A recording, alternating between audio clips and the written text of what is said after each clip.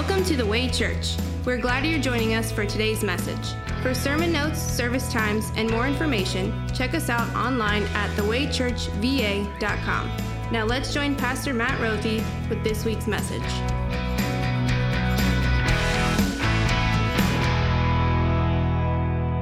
Friends, our sermon will be based on God's word this morning from God's gospel, Matthew chapter 25.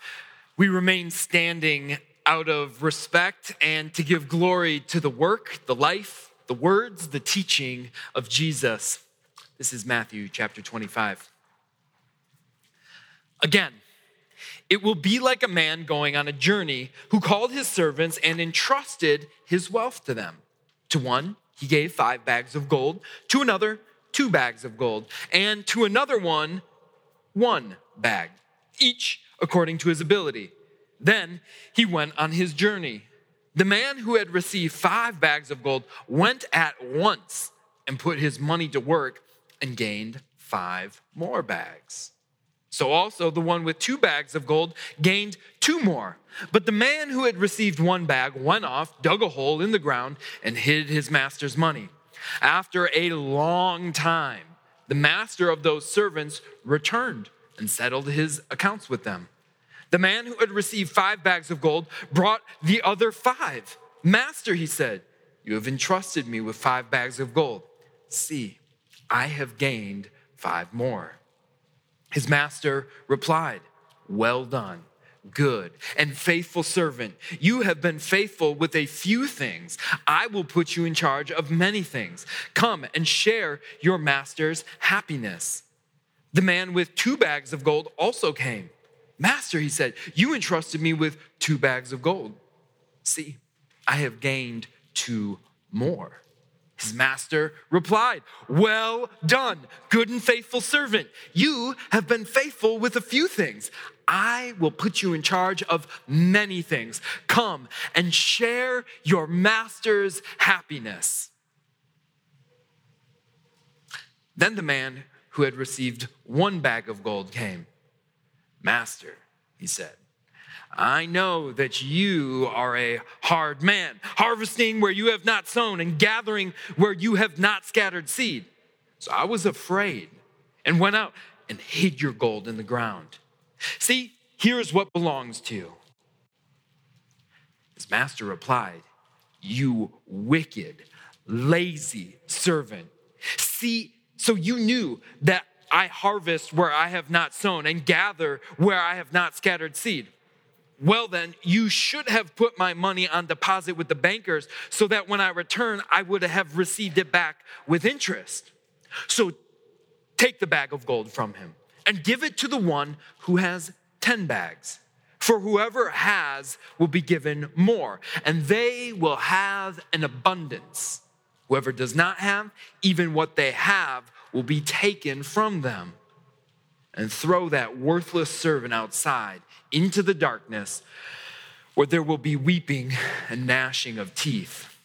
This is the gospel of the Lord. Praise be to you, O Christ. You may be seated.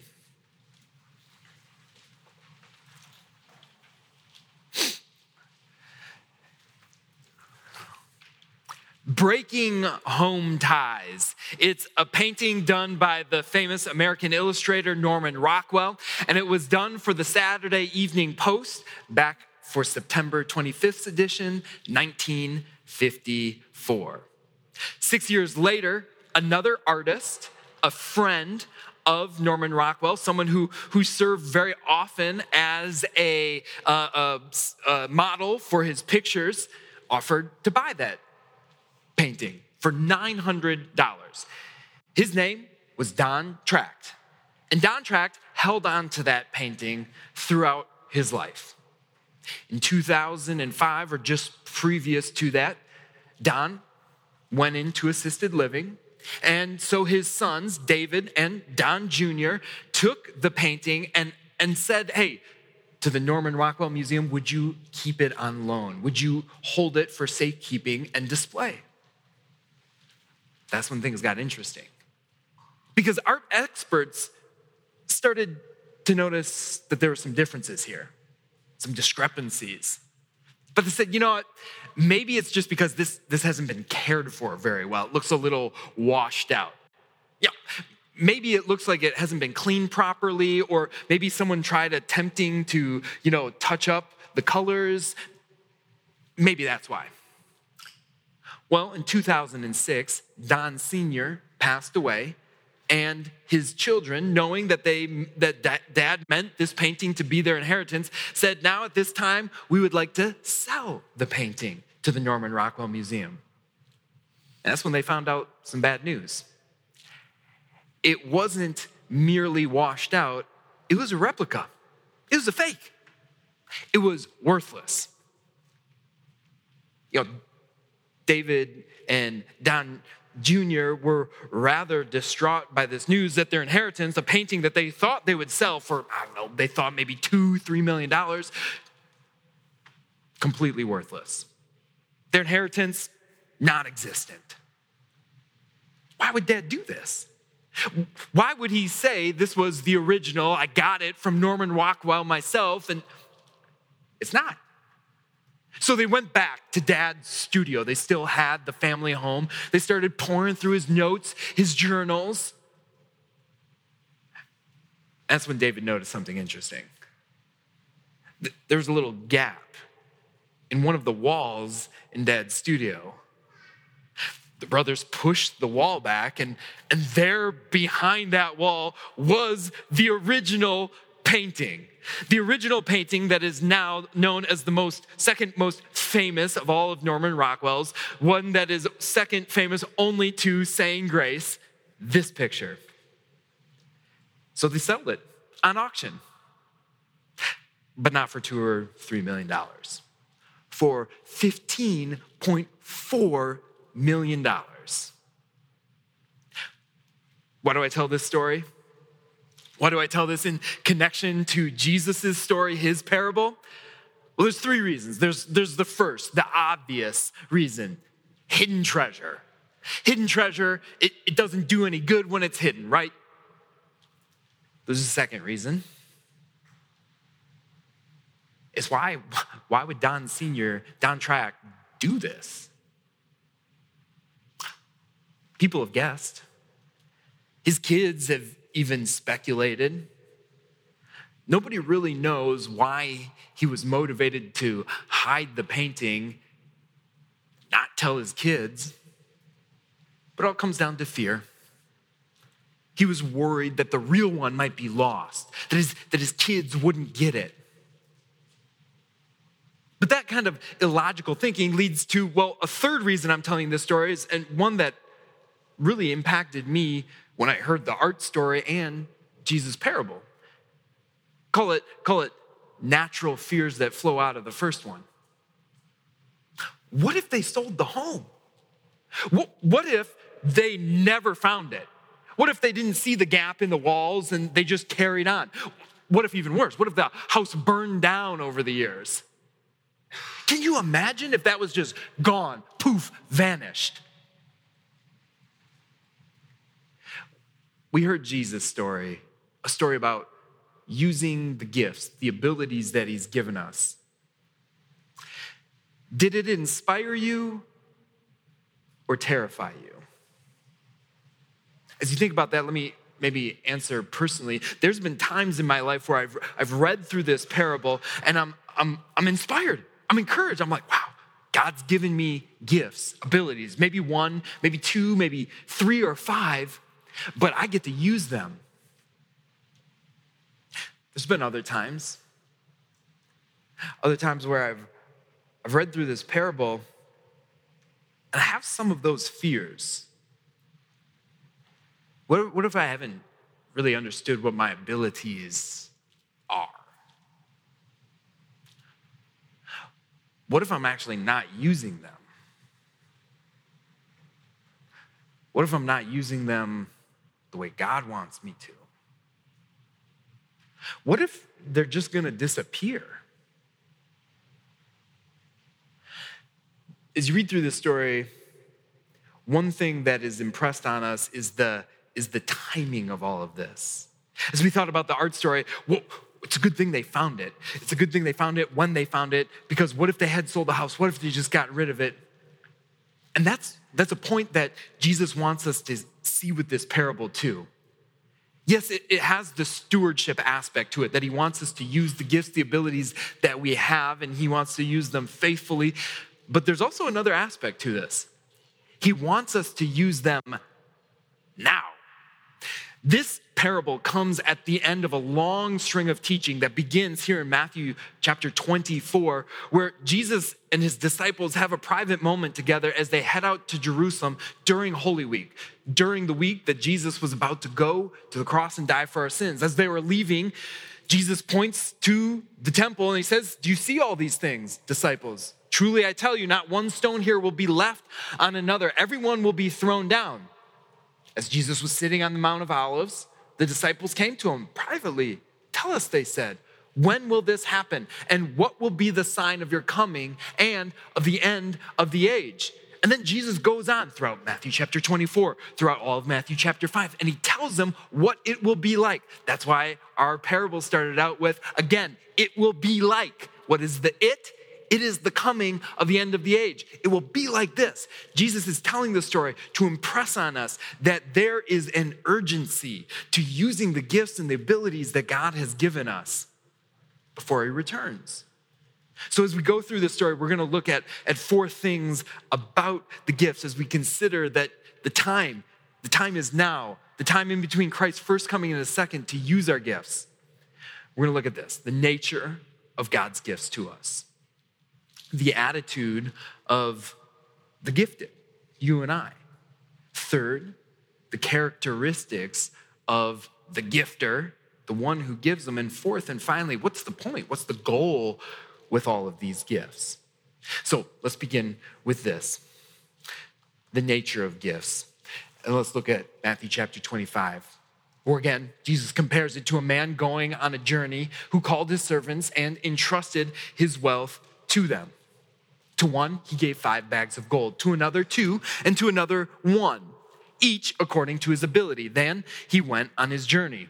The man who had received 5 bags of gold went at once and put his money to work and gained 5 bags more. So also the one with 2 bags of gold gained 2 more. But the one who had received 1 bag went off, dug a hole in the ground, and hid his master's money. Is God's word so far. We're looking in this first part at the nature of gifts. What are the gifts that God gives us? Well, let's start with the story first of all. Maybe you've heard this story before, but you've heard it maybe told as talents. Does that ring a bell? Now, in updated translations of the Bible, it's called bags of gold because we didn't know what talents are. Maybe we're a little more familiar with bags of gold. I don't know about you, though. I don't have bags of gold sitting around, so that doesn't really help either. So what is going on in this parable? Well, first of all, talents, as maybe some of us grew up hearing this story, talents is a weight or a measurement of precious stones or valuable stones, gold, silver, etc. That's where that comes from. But in terms of bags of gold, how much are 1, 2, and 5 bags of gold? Well, a lot of people have speculated, but the average that commentators come out with were what 1 bag of gold is worth. Do you know? It's approximately $1.3 million. So what is God, what is Jesus telling us in this story here? Well, think about it. He just one day decided to go on a trip and he's going to just entrust his wealth, over $10 million, to his servants. To one, he's going to give $6.5 million. To another, 2.6. And to a third one, it's not like, you just get one. No, he made him a millionaire. He said, here you go. Here's $1.3 million. Have at it. And he goes on a trip. What can we learn from this? First, as we consider the nature of God's gifts to us, what we know is this, is God gives to us generously. God gives generously good gifts. Just think about that for a moment. Maybe it seems basic. Maybe it seems elementary. You knew that already. But listen, as we consider this parable, who's the main character here? It's God. It's God. It's this man going on a journey, and what he gives to us are good gifts. He doesn't give to us kind of shabby things like, I'm just going to give you maybe a few pumpkin seeds to plant in the garden while I'm gone. No, he gives $1.3 million, at least $6.5 million to another, and everywhere in between. He gives good gifts. We think of Luke chapter 11, where it talks to a group of people who are talking to Jesus about what we can ask God for in prayer. And he says, okay, fathers, come on. If your son asks for a fish fillet sandwich, how many of you are just going to give him a spider and say, deal with that, have that for dinner? No, you wouldn't do that. You would give him what he needs. And so also, how much more your heavenly Father going to give you good gifts, going to give you his Holy Spirit. So our God gives good gifts. He gives generously. He's not stingy. What he's showing us in this parable, he is an open-hearted God who gives to us all of the riches in Christ Jesus. And like a cherry on top, he gives you abilities on top of that. He gives you talents, opportunities. We'll get to that. But here's the other thing to remember. He gives you good gifts. He gives them to you. All right, this parable, it's not talking about talents or bags of gold, but what is it talking about? It's helpful to know that the gifts that God is talking about here are everything that God gives us. You can remember maybe these 4 T's to keep it in mind. It's the time that you have, the opportunity and the energies that you have every single day. It's the time, it's the talents and the abilities. And maybe we merely associate just the talents part with this parable because it used to be called the parable of the talents. But it's more than just talents. It's also the treasures. It's the money, it's the things that you have that we can steward to give glory to God, to connect more people to Christ and his community. But above all, what's the 4th T? It's the truth of God's word that he gives to you. He gives you the very gospel, the very message itself of, oh, wait, what's it? That you have a God who gives good, generous gifts to you. This is the nature of God's gifts to you, that he gives all of these things to you, his truth most of all, and he says, these are yours. I'm going away on a trip. I'm coming back, but this is yours. Let's look at the 4th thing. The 2nd thing. What is the attitude of the gifted? We continue on. Now, the man who had received 5 bags of gold went at once and put his money to work and gave 5 bags more. So also the one with 2 bags of gold gained 2 more. But the man who had received 1 bag went off, dug a hole in the ground, and hid his master's money. After a long time, the master of those servants returned and settled accounts with them. The man who had received 5 bags of gold brought the other 5. Master, he said, you entrusted me with 5 bags of gold. See, I have gained 5 more. His master replied, well done, good and faithful servant. You have been faithful with a few things. I will put you in charge of many things. Come and share your master's happiness. The man with 2 bags of gold also came. Master, he said, you entrusted me with 2 bags of gold. See, I've gained 2 more. His master replied, well done. Well done, good and faithful servant. You have been faithful with a few things. I will put you in charge of many things. Come and share in your master's happiness. This is God's word so far. We're looking at the attitude of the gifted. In the first part, we see 2 servants, servants 1 and 2. We could say a lot about these guys. Yeah, they got different amounts. Why is that? Why is different amounts? But guess what? It didn't matter.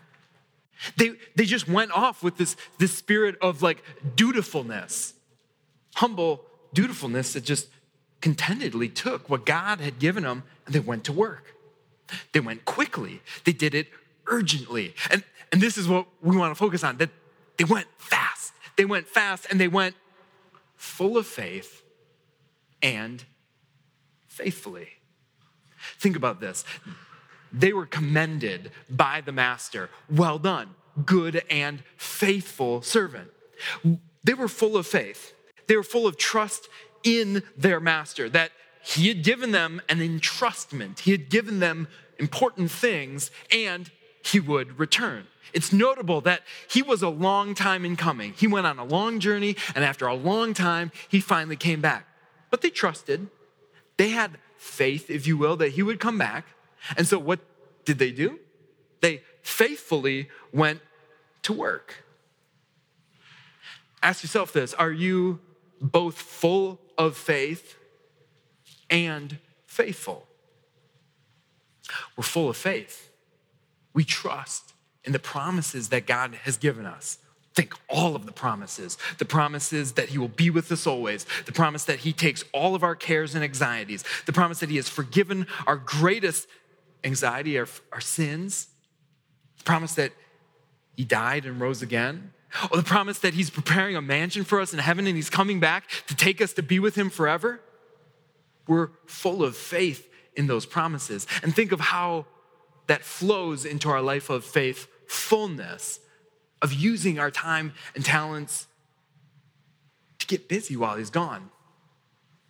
Ask ourselves also, is there a gap in between that full of faithfulness, the fullness of trust in his promise, and how that actually impacts how we use the time,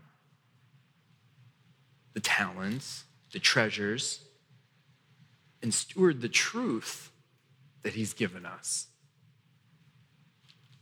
We see an example of that with the third servant. And there's a part 2 of the attitude of those who had been gifted. Here's the man who had received $1.3 million. Remember, he went off, dug a hole in the ground, and hid his master's money. Then the man who had received 1 bag of gold came. Master, he said, I know that you are a hard man, harvesting where you have not sown and gathering where you have not scattered seed. So I was afraid and went out and hid your gold in the ground. See, here's what belongs to you. His master replied, you wicked, lazy servant. So you knew that I harvest where I have not sown and gather where I have not scattered seed. God's word so far. What the master says and does to this servant is shocking. We get it, lazy. Laziness is bad, right? Like, it was lazy to just do nothing. It was lazy to just go hide the $1.3 million and do nothing to it. But he calls him wicked. He calls him wicked, and then you read how he treated him after that. Like trash. He threw him outside. He said, away from me, where there's weeping and gnashing of teeth. Translation, he went out. He's not in heaven. He's not enjoying his master's happiness anymore. Everything he had was stripped. He was thrown away. Garbage. Why was he so wicked? What was wicked about what he did? Well, it said he lied. He lied. He lied about the master, about his character, his essence of, well, who he is. That's our third part. We're looking at the character of the gifter, the one who had given good things to these servants. Our God who gives good things to us. The man who had received 1 bag of gold came, said, Master, I know you. I know who you are. You're a hard man. Is that true? I mean, let's just look at the parable. Is this a hard, cold, unsympathetic, uncaring master? No. He gave good, generous, open-handed, open-hearted gifts. Now let's back up. We're looking at the character of the gifter. Who's this parable about? Who is the gifter? Who's the man who's going on a long journey? Let's not forget this important detail. It's God. It's Jesus Christ telling a story to his disciples to illustrate what the time in between his present time with them and his time with them in eternity is going to be like. That's what this story is about. This story is not really necessarily about servants or about their abilities. It's about him being gone for a time. It's about the gifter.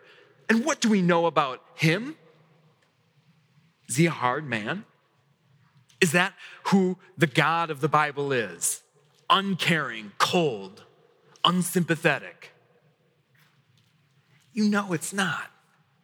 We know that according to Psalm 103, we have a God who doesn't treat us according to our sins and iniquities.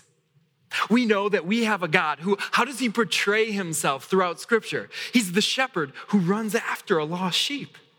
He's the father who looks at his son who's living in a crazy way and runs after him with open arms and embraces him. And the one other son who's super proud, he loves him all the same. We have a God who doesn't describe himself or act according to what a hard man is. No, he says, I am the bread of life. I'm going to fill you. I'm going to give you everything that you need. I'm the good shepherd. I'm going to lead you beside still waters. I'm going to lead you in such a way that only has your good, your eternal good, and guess what? Even your earthly good in mind for you. I'm the gate to the sheep pen. That's what I am. I'm going to make sure that nothing gets in and harms you. I'm going to protect you. That's who I am. I'm the vine. You're the branches. You want to produce fruit? Just stay connected to me. I'm going to give you everything that you need. That's our God. Why is this servant described by the master as wicked? Why is he tossed out? It's not that he was just mismanagement of his goods. It's his attitude. It's his attitude towards the master, towards the gifter. And I think about this. I shared with you before that as I look at this parable, sometimes it's super inspiring, and sometimes it makes me afraid. Sometimes I worry. Do you know why that is? Every time that I'm fearful, and after all, that's what he says. He's fearful. That's why he hid this. It's because what's happening is I'm looking inward at myself and my perception or my ideas of how the master will handle me. Oh, he'll be angry if I don't do everything right. Oh, he'll take away my goods if I don't use them all the time. But is that how our God cares for us? No, listen to this other accusation that the wicked servant levies against him. He says, I know you're a hard man, harvesting where you have not sown and gathering where you have not gathered seed. What is he saying with that? He's saying, you know what? I know who you are. You take things that don't belong to you. Is that true? Well, you think about the story. Is he really taking things that don't belong to him? Well, no. No, he's giving. And when it goes well, he's inviting his servants to enjoy all of the fruit of that together. Come share in your master's happiness. I put you in charge of a few things. I'm going to give you many things. No. He's not doing it there either. Think about real life. Remember who this parable is about. Do we have a God who takes what doesn't belong to him? Well, in one sense, this is where the lazy servant is right. And that is why it's so interesting that his master replies, so you knew. You knew that I harvest where I've not sown and I gather where I've not scattered seed. You knew that about me. Because that's how our God treats us. He actually does that. He looks at where we have just scattered sin and evil throughout our life. And you know what he does? He sows righteousness. He says, you know what? I'm going to take all that sin and I'm going to bring my son and sow fruits of righteousness throughout your life. I'm not even going to ask. I'm just going to take, without you even caring, your sin, and I'm going to give.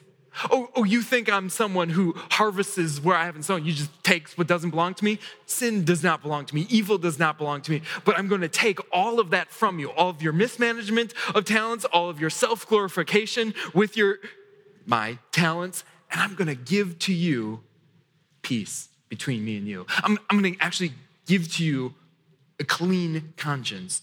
Your sins, they're like scarlet. I'm going to make you as white as wool. And on top of that, I'm going to give you more things to handle and care for.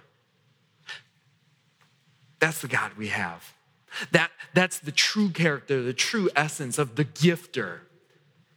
And he reveals himself. We said it before that the servant was afraid. That's why he actually did that. Where does that fear come in for you and me in our lives? It's when we don't remember who truly has given us these gifts. It's a good God who's given us generously great gifts. It's a God who has taken things that don't belong to him and given us all of his things. Fourth, what's the point? What's the goal of all this gifting? We read it in Romans chapter 12, verses 1 and following. Therefore, I urge you, brothers and sisters, in view of God's mercy, to offer your bodies as living sacrifice, holy and pleasing to God. This is your true and proper worship. What's the goal of servants who have received gifts from God? It's to offer up proper worship. Done how? In view, through the lens of mercy. Through the lens of the fact that we do not have a God who is hard, cold, distant, uncaring, and unsympathetic, but we have a God who is merciful. We have a God who has given us things that we don't deserve and taken away the punishment, the things we do deserve. And in view of that, we offer up proper worship. What's proper worship? We read from Isaiah chapter 1 where it described worship forms and then said they're improper. What's proper worship? Well, a more clear definition of that word is thoughtful or logical worship.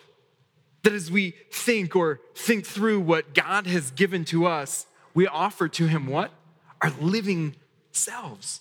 Everything that we do with our time, with our talents, with our treasures, with the truth that he's given us, we just offer it up to him in everything we do, not just on Sundays, but every day. This is the goal for servants. But remember this parable and who it's about? It's not us. The goal of the master, listen to how he expresses it. He's gone for a long way and then he comes back. And the man with 5 shows him that he has 5 more.